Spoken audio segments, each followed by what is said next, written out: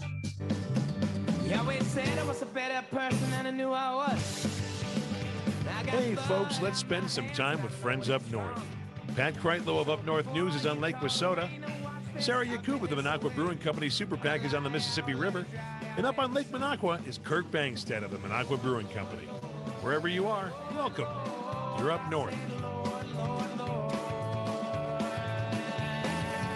Won't you let me die happy? Hello and welcome to the Up North Podcast. I'm Kirk Bangstad along with Pat Kreitlow and Sarah Yakub. And guys, while we tailor this show for our friends and neighbors up north, we want to welcome our brand new listeners in the Milwaukee area where we're now being heard on 540 AM and 101.1 FM. Yeah. It's nice to have you with us, guys. You're going to learn a lot about how our state's being run and how it affects your corner of Wisconsin as well as where we are, the North Woods. And without a doubt, these are topics that are important all the way around. As somebody who has lived in Milwaukee, has lived in Rice Lake, has lived in Chippewa Falls, has family in the Green Bay area, everywhere we need to have this respect for one another and how things are done so that we can continue to be, the state that we want to be and not what sadly we are becoming. Coming up this week on the program, our special guest today is Ann Jacobs, the chair of the Wisconsin Elections Commission. So we are going to jump right into things before we have her on, Sarah.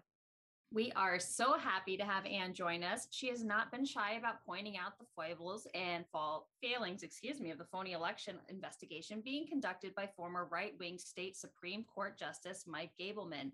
And she's been a leading voice defending Wisconsin elections against other attacks on its integrity and stability.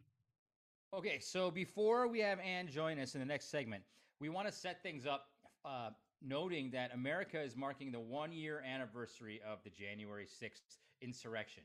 Now, it's treasonous attack on the United States by the Capitol by a mob of Trump supporters, traitors who wanted to overturn a fair and secure election. So this attack only lasted a couple hours. We all watched it on TV, but it still lingers with us today. And we can never forget that in the immediate aftermath of the attack, after our own congressman, Tom Tiffany, Scott Fitzgerald, and a number of others were faced rioters and where their lives were in danger, they went and voted to reject the duly cast and confirmed votes of American voters.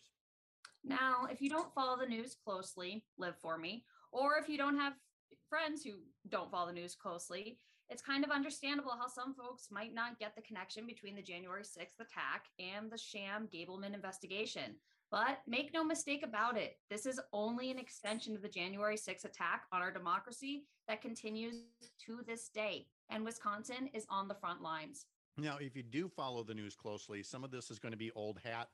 In fact, Rachel Maddow on MSNBC did a great recap a couple of weeks ago on this, but it can't be repeated often enough because it's important for people to get that January 6th was not some kind of a one-off event. There were well-planned things that happened leading up to it and well-planned things that have happened since then right here in Wisconsin. In fact, over at my day job at Up North News, upnorthnewswi.com, or search Up North News WI on social media, we recently published a list of 18 ways Wisconsin Republicans have actively worked to undermine elections in our state since a safe and secure contest was held in November of 2020.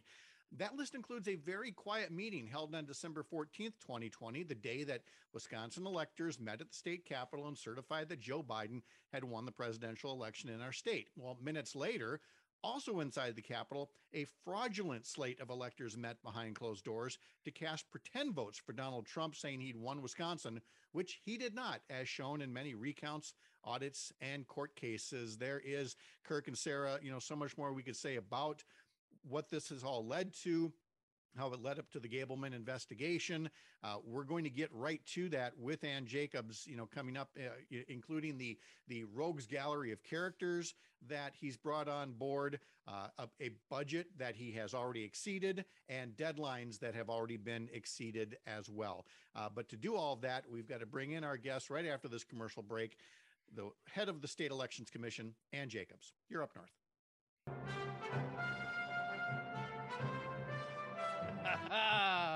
Welcome back to the Up North podcast. I'm Sarah Yakub along with Kirk Bangstad and Pat Kreitlow.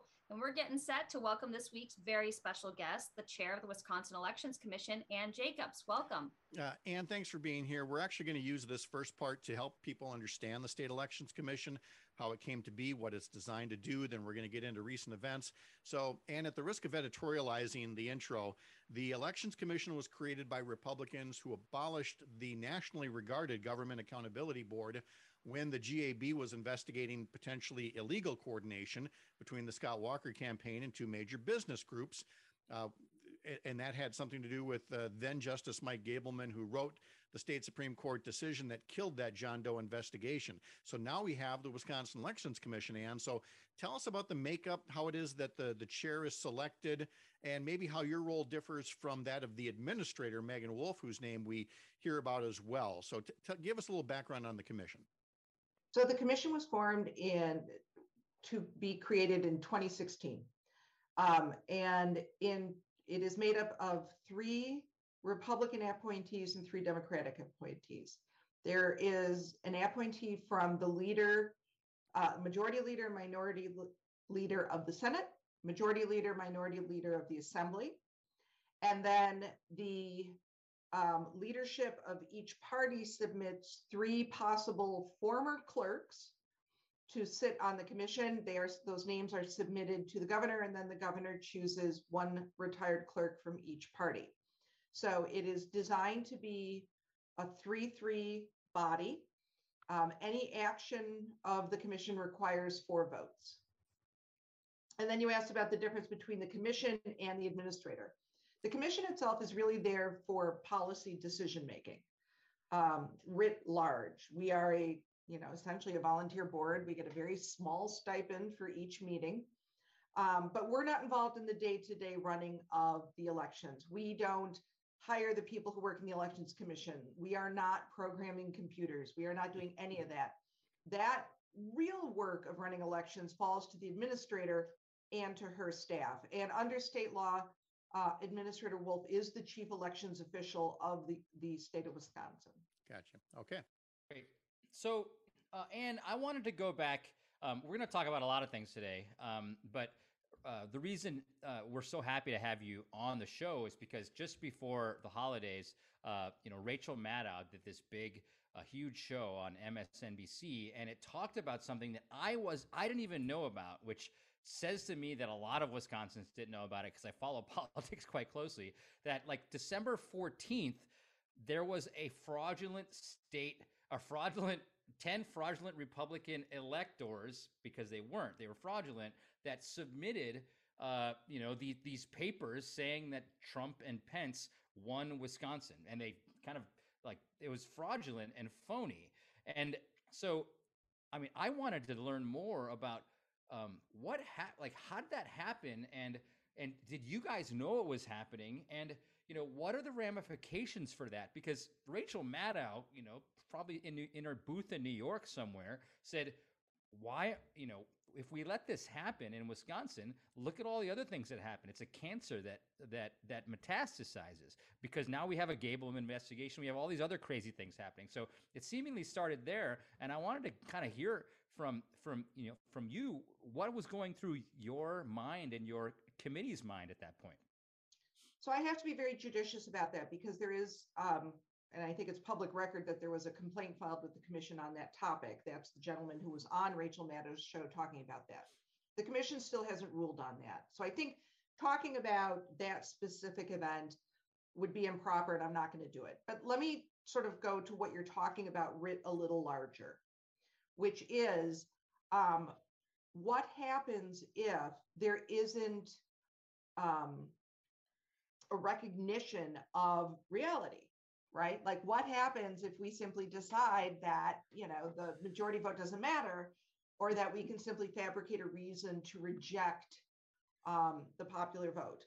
Mm-hmm. And that is something where we're seeing, that would have been a very fringy position 18 months ago.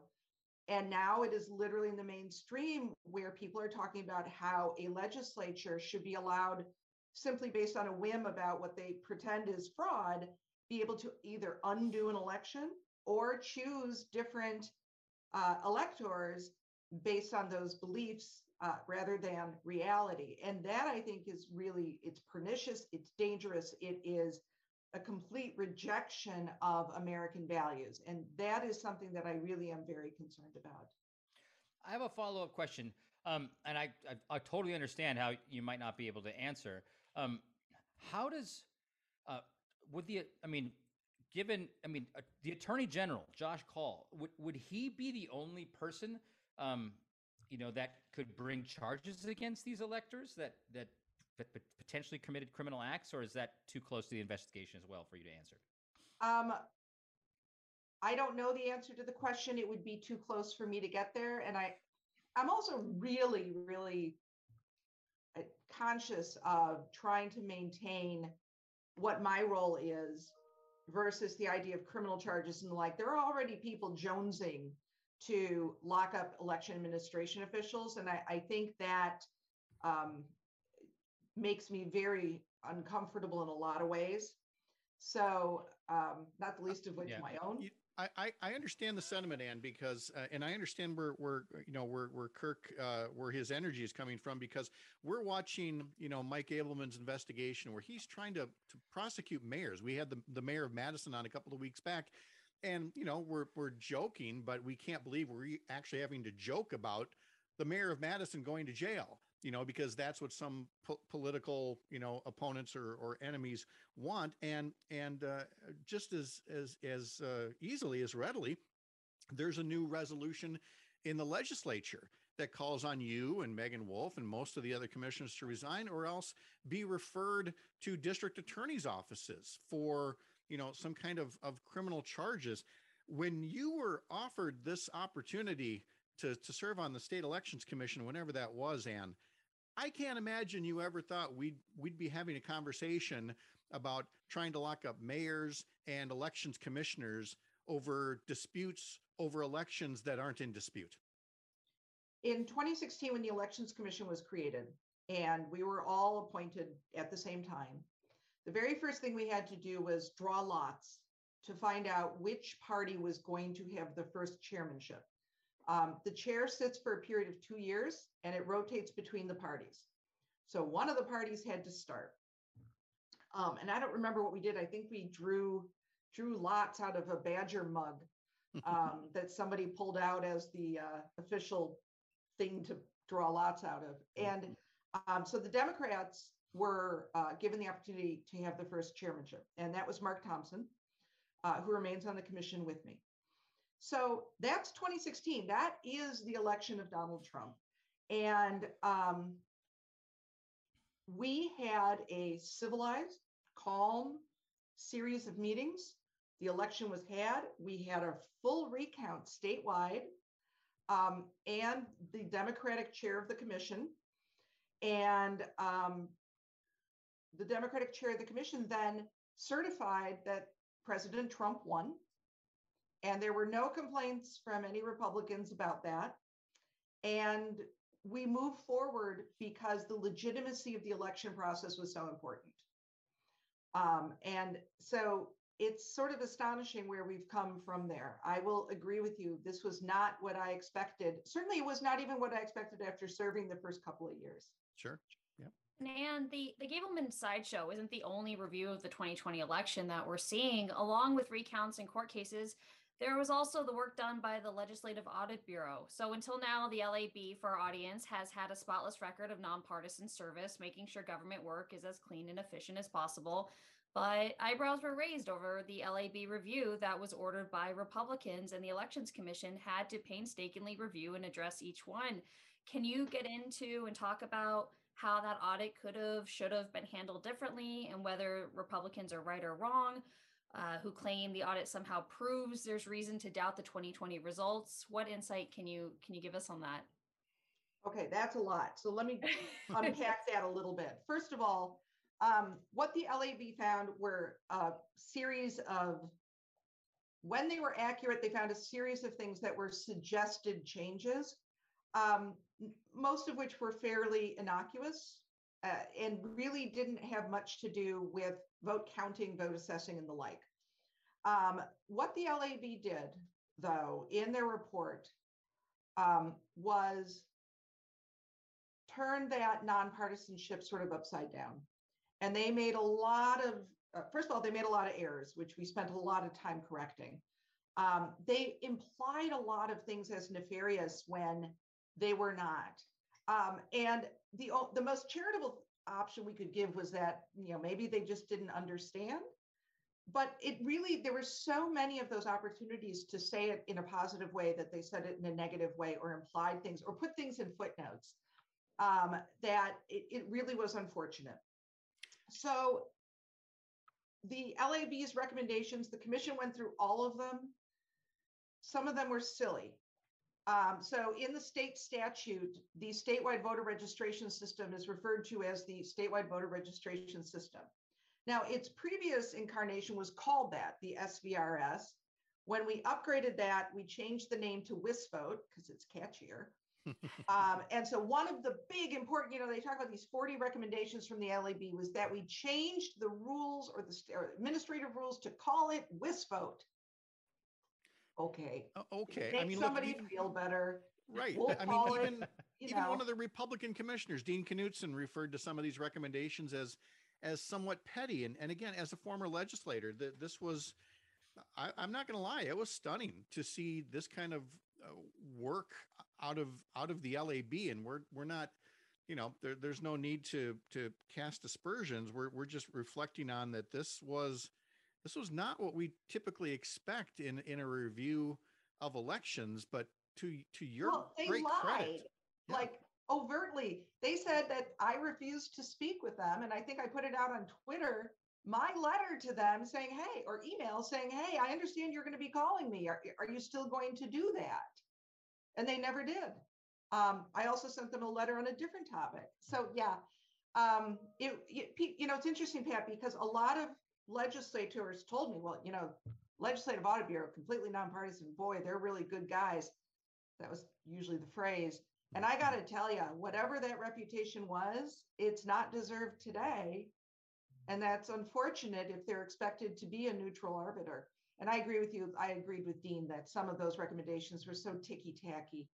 As it was just like to add numbers to them that we got to change the administrative code to call it WisVote, even though WisVote is the generic statewide voter registration system. Yeah. Well, look, we've got about 3 minutes left here. So Kirk, I think that's enough time to get in a question about nursing homes and the recommendations that the commission made at the beginning of the pandemic. Kirk, what did you want to know about that? Yeah. So, I mean, the latest we're hearing is that, the reason that we should put you in prison is because somehow you broke the law when you tried to make it easier to collect votes from nursing homes during COVID, during a pandemic. There are 3 Democratic appointed electors and 3 Republican appointed commissioners, and five of them voted to do this, and 1 voted against it. Six of them. 6 of them. Okay, voted all to 6. do it the first time, and then 5 of them voted subsequently to continue it. So tell me, tell me why this is absurd to try to throw all you guys in jail, even the Republicans, when you're trying to make it easier to vote.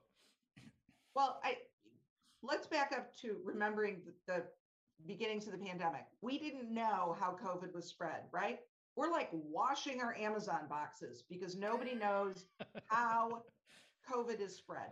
And the governor issued an edict and said only essential personnel are allowed in nursing homes. And there was a long list of who was essential personnel, and it was not elections officials. So we wrote a joint letter, Democrats and Republicans, to the governor saying, could you please modify this to include elections officials? Governor said no, which wasn't surprising when you think about it, because it would result in 4 complete strangers wandering in and out of people's rooms in nursing homes. But so in any event, so they're not allowed in. And because they're not allowed in as special voting deputies, how are we going to make sure these people get to vote? Their constitutional right to vote. How are we going to get there? So what the commission said was, well, we're assuming the nursing homes are going to follow the governor's edict and not let in random strangers, whether they're election officials or whoever. we're assuming they're going to follow the law. And therefore, what we're going to do is go to the second part of the law, which says if the special voting deputies don't manage to see a particular resident, we mail them an absentee ballot. Makes sense, right? Because you don't Makes want somebody's sense. constitutional right to vote to be dependent on being in the facility those 2 days in a 30-day period that happened to be when the special voting deputies turn up. So that's what we did. And therefore, those people got to vote. And for all of the brouhaha about this, everybody, the importance of allowing people to vote is being sort of shoved to the side merely because they're in nursing homes. And people are in nursing homes for lots of reasons. They could be there for rehab. You know, they broke a hip, they got to be in for a few weeks. They could be, have other physical disabilities that have nothing related to cognition. And they then don't finally, surrender their rights. Exactly. They don't surrender their Finally, rights. even if they're really getting older and maybe they have a little dementia or something, until a judge says they don't have the right to vote, they have the right to vote. Exactly. And that's where the Racine County Sheriff bringing or recommending that there be charges because somebody got to vote is what makes this even more stunning. Ann Jacobs is the chair of the Wisconsin Elections Commission, and we are going to continue our visit on the other side of this break. You're listening to the Up North podcast and radio show, and we'll be back in a bit.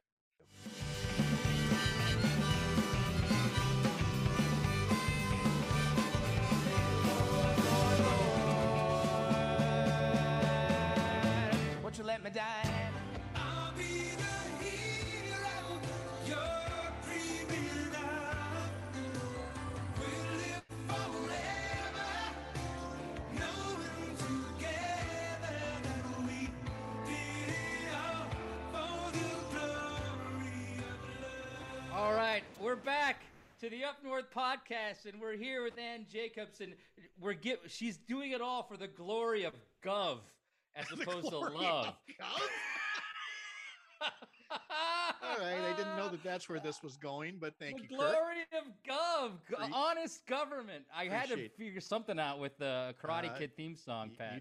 You did. So, Ann Jacobs, chair of the Wisconsin Elections Commission, is here.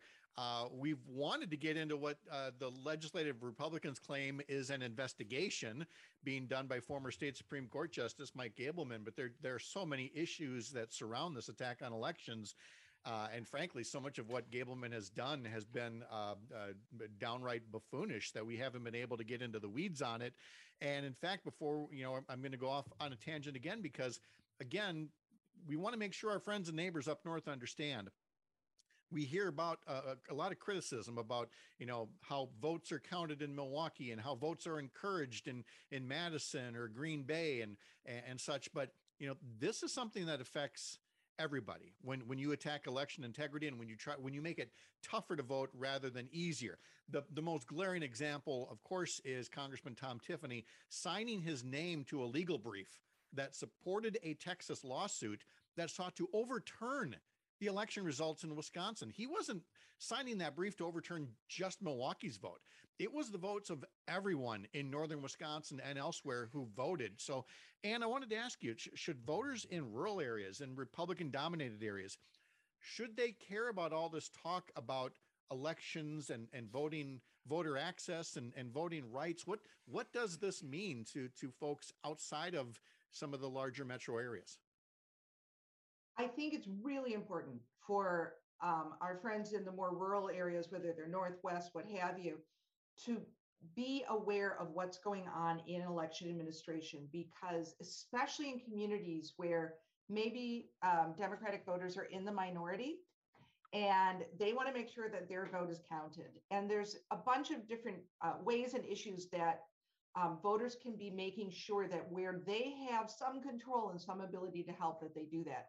One of which is volunteering to be poll workers. I know everyone jokes that it's the most boring job ever, but we need smart, thoughtful, honest people running elections. And even if all you're doing is checking people in at the table, it's a hugely important job that is required in order to make our elections run. A lot of the laws and a lot of the propositions that are being put forward aren't only about urban areas. One of the examples is drop boxes, right? So the cities we're talking about having drop boxes. I live in the city of Milwaukee. There were drop boxes at libraries. Very convenient. but we have 1,850 different municipalities, most of which are incredibly small voting groups. Those drop boxes are what make it convenient for the people in those communities to vote, right? I'm driving by on my way to the IGA to pick up some groceries, and I can put my ballot in the drop box that's attached to City Hall. I've made sure that my ballot's going to get there. And that's true up north, particularly where the distances involved to be able to go vote can be really profound. So I mean, I think we have to look at this as all of us in it together, not just, you know, a few folks in a city here and there. Well, and you bring up such a good point. I mean, with drop boxes, that's not a partisan issue. I mean, being able to help your elderly neighbor Or voting by mail. Yeah. Right. And, you know, this treating everyone like they're nefarious or doing something illegal as the starting point that we have to control for, as opposed to, you know, how we proceed through life as, you know, taking people at good faith until they give us reason to think otherwise. It just sounds wild. But if we can get into some of the more recent developments, including a fishing expedition by Assembly Republicans for hundreds of millions of data points about Wisconsin voters. What are they asking for? Ostensibly for what purpose? And why does this sound like a massive invasion of privacy by politicians? This is something the commission is going to review at its next meeting next Monday. So imagine that you can't get too far into it, but anything you can share to help us understand? Sure.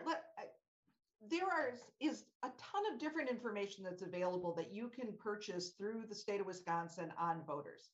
So I could go in tomorrow and I could buy the list of every single person who voted in the state of Wisconsin. It will cost $12,500.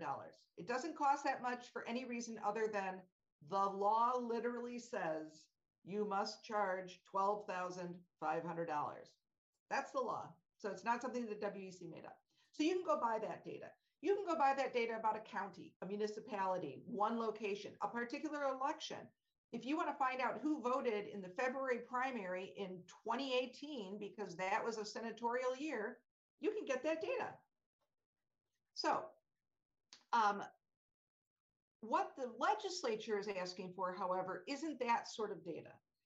They're asking for every point of data relating to a voter: name, address, date of birth, driver's license number, last four of social security, date of registration change, who changed. I'm sorry. They're asking for social security and driver's license info? By definition, they are, by virtue of what they asked for. Wow. And that's prohibited by law to be disclosed. Like, you can't give that personal identifying information. And there's also information relating to our enrollment in the national group called ERIC, which helps us make sure that we've got clean voting rolls. There are limitations on the data that we can give to other people on that. So the data they were asking for is so massive. Like, you have to understand that the Elections Commission doesn't run on like home PCs or a server in a closet somewhere. We have massive data servers as a part of the Department of Enterprise Technology. And we require giant servers because we're dealing with millions and millions and millions of data points relating to our voters and all the work we do in elections. So they've asked for some really out there stuff, and the commission is going to be talking about it this week. Great. Where can people go to follow up on that conversation to learn more about what happens? Elections.wi.gov will have our meetings, and our next meeting that we're talking about this on is January 11th. Fair warning, our meetings go rather long. Yes. That meeting is also the day of the nominating papers challenges, and that goes first, beginning, I think as of right now, we're beginning at 9:00 in the morning.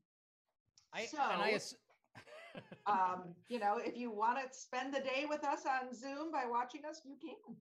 And some of our reporters do. God bless them. Yeah. I assume these meetings can be extremely boring, which is what we want out of a elections commission. We don't want drama, and you guys haven't given us any drama. The drama is being created from outside of your committee, unfortunately. I want to switch to the Gableman investigation, which is an extension of the January 6th insurrection. It's an extension of the big lie. That's why we're doing the show today. It's January 5th. Tomorrow is the anniversary of January 6th. So And there's a lot here. We've talked about the Gableman investigation, the sham investigation on our podcast every week for a long time. But I have a question. What's more troubling about the Gableman investigation? The blatantly pro-Trump people he's hired, the secrecy about the contract, the cost that Wisconsin taxpayers have to pay to foot the bill for this sham investigation, the length of time, which has just been extended from December 31st, or the way that he's bungled this with a lot of copying and pasting from other states without like asking about Dominion voting machines in places that don't have them. I mean, that's 5 questions of craziness, but I'm throwing them all at you right away. That is 5 questions of craziness, and I'm going to answer with number 6. And my answer is the secrecy. The legislature is required to conduct their business in public. Pat, you were there there are rules about meetings and what can be discussed and when it can be discussed and how it can be discussed. And instead, what the Gableman investigation is trying to do is create a secret star chamber where you go into a conference room in the office next to the liposuction clinic and you give secret testimony and never to be seen or heard from again. But he can tell people whichever snippet he wants, but you're precluded from doing anything about it. That is a complete corruption of our government process. Things happen in public with regards to the legislature. His power, whatever it is, comes from the legislature, and that means it should be in public, and it's not. And all these other things are part and parcel of doing, I think, of really doing it sort of in this ham-fisted, halfway sort of way. But ultimately, the biggest risk is that issue of being in public.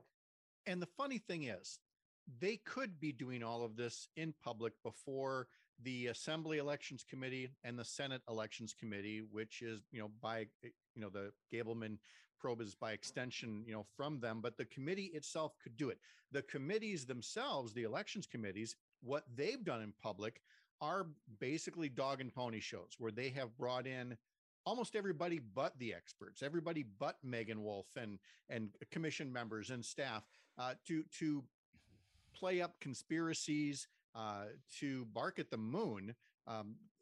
And you've no doubt watched what the legislators are saying and doing in public. I have to think you feel they could be doing things a little differently if they really wanted to cast light on what the 2020 election really was like.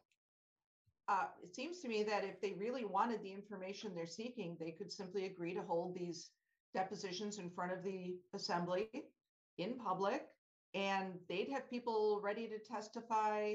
Well, not necessarily. We'd have to agree on scope. You can't just walk into a deposition and be like, I'd like you to tell me everything about everything. It's not how civil litigation works.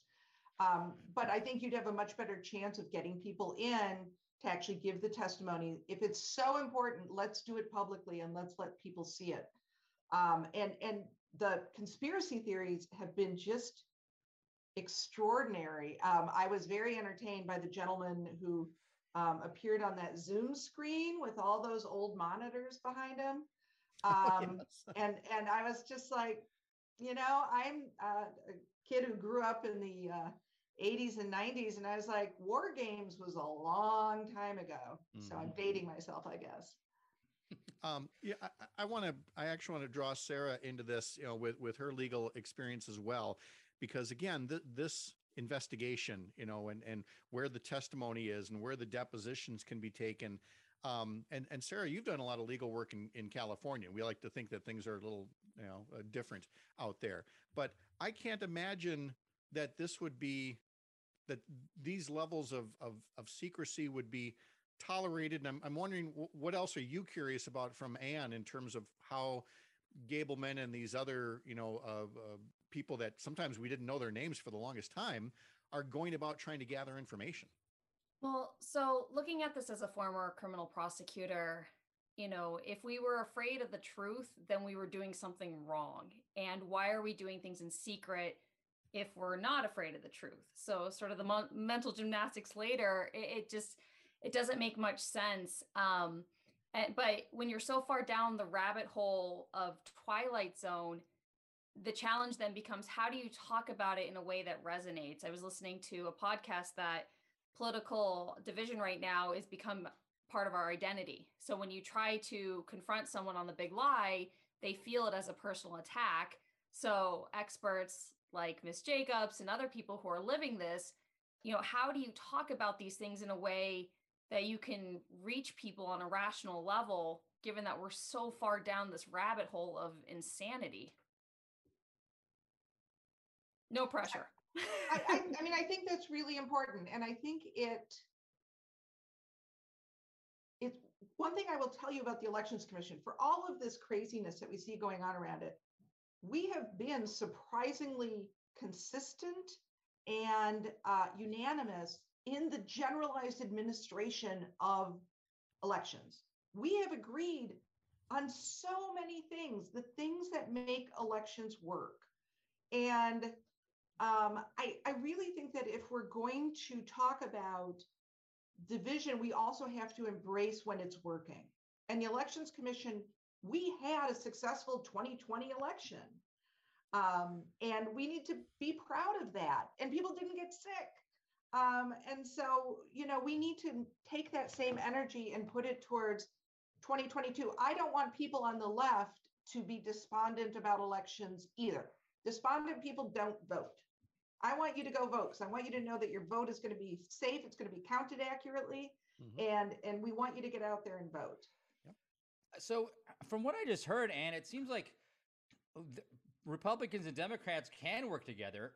They just work together well at the Wisconsin Elections Committee, and they don't necessarily work well together, outside of the Wisconsin Elections Committee. Is that a rational statement? I'll make the question a little tougher in saying that from covering some of the early 2020 meetings, no, you don't always get along in these meetings. There've been more than a few 3-3 votes, Ann, but what's the difference between, you kind of mentioned already, but the difference between when there are these 3-3 divisions and, you get frustrated with each other versus the times when you've said, oh, no, we're in agreement on this. How do you describe the line between those two outcomes?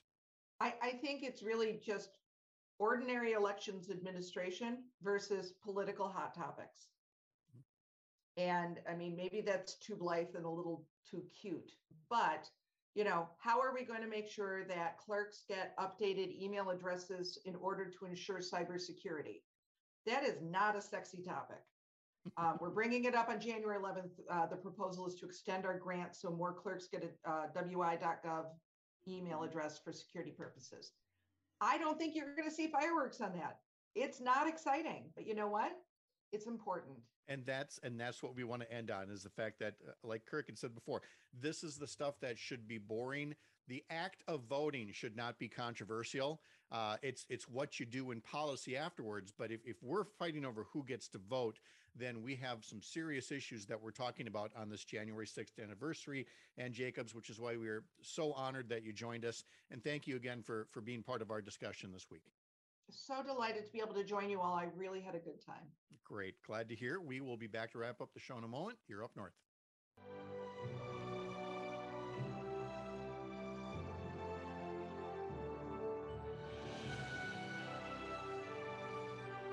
Can I just say that Kirk, in the early days of this show was a little hesitant to select music, and boy, talk about, we've created a monster here. So the West Wing theme. Okay. The West Wing theme song. We just talked to Ann Jacobs. We needed heroic music. We need to feel like we solved something tonight, and we got it with the West Wing theme song. Yep. We need America for Bartlett. Hey, before we go, we want to thank our hosts at News Talk 92.7, home of the Devil Radio app, where you can listen to the show on demand. On weekends, you can catch us on our website, upnorthpodcast.com, and all of the usual places where you can subscribe to podcasts. You can watch us on YouTube by searching Up North Podcast if you really want to see our mugs while we're doing this show. The video version is also put on the Facebook page of Kirk's Minocqua Brewing Company. And you can reach us by email by writing to info@upnorthpodcast.com. And you can find the work that I do on a daily basis over at upnorthnewswi.com. Don't forget the WI, or search Up North News WI on Facebook, Instagram, or Twitter, Kirk. All right. So this last segment, this show has been all about thinking back to last January 6th. And that that actual moment where you were like, what is happening to America? And never forgetting that we almost lost America that day. And so I wanted to kind of end with having you guys tell your stories of where you were when you watched this on TV. So I'll start. I often go to Costa Rica on my holiday break, and I go surfing. And so I was in a place called Nosara, Costa Rica, and there was like a hotel bar, and I was there with my girlfriend, and all of a sudden we started getting texts from all of our friends saying, you gotta start checking this out. Or I saw this Facebook feed just change from normal to crazy. So we asked them to turn CNN on, and we were the only Americans in this hotel bar, and everybody else was just going about their business. And we were literally crying, both of us, because we were worried that we might not come back to the same America that we had left a couple weeks prior. So it is a moment that will always be implanted in my head. And this is why this podcast exists today, is because I felt I needed to do something to help change Wisconsin after that. Yeah, I was home with my then 2 and 4-year-old watching the speeches, and it was like watching a slow simmer frog boil to death. And just as things escalated, it started with the rhetoric, and then as people converged on the Capitol, and I cried. And, as a former prosecutor, I don't cry. There's no crying in baseball, and I kind of keep it together. But it was so devastating to watch. And the hardest part was having my 2-year-old give me a hug, and my 4-year-old asked me what was going on. And I didn't have words to explain what we were watching. And I was stuck between, do I let the TV play? Do I turn it off? Is this going to get worse? And having my kids be there, it was really devastating and jarring. I can only imagine having kids there as well, obviously being an empty nester. And for me, it was somewhat similar to 9/11 in that, again, it took place, in the morning hours, this time late morning to midday. But again, I couldn't move. I'm just watching the TV at home and saying, this is looking troubling. This is looking more troubling. And rarely can you use Facebook as like a real-time, news sharing service. But I put up a status about, I don't know if y'all know this, but there's people in the Capitol, and it's not looking good there, and on it went. And, so it was somewhat paralyzing to me to be watching this, but, again, trying to take it all in, because we're going to have to spit it back out and convey it to people. Well, I really highly recommend, I don't know the name of the author, but I highly recommend what was put up on the Daily Beast today by their senior politics reporter, because his feelings were the same as mine, in that, never mind your feelings of what was going on that midday. It's the feelings of what went on later that night and since then that have motivated us. That after that, after people died, after police were violently assaulted, people, elected officials, still voted to overturn the will of the voters in America. That is the most troubling thing. It's what led to this program and to so many more initiatives to make sure that something like this doesn't happen again, because trust us, it will, if we allow it to. So let's not. So with that, it's time for us to go. Thank you, Kirk. Thank you, Sarah. Thanks to our guest, Ann Jacobs, Chair of the State Elections Commission. And thank you for joining us at the cabin. Come on back up north next week.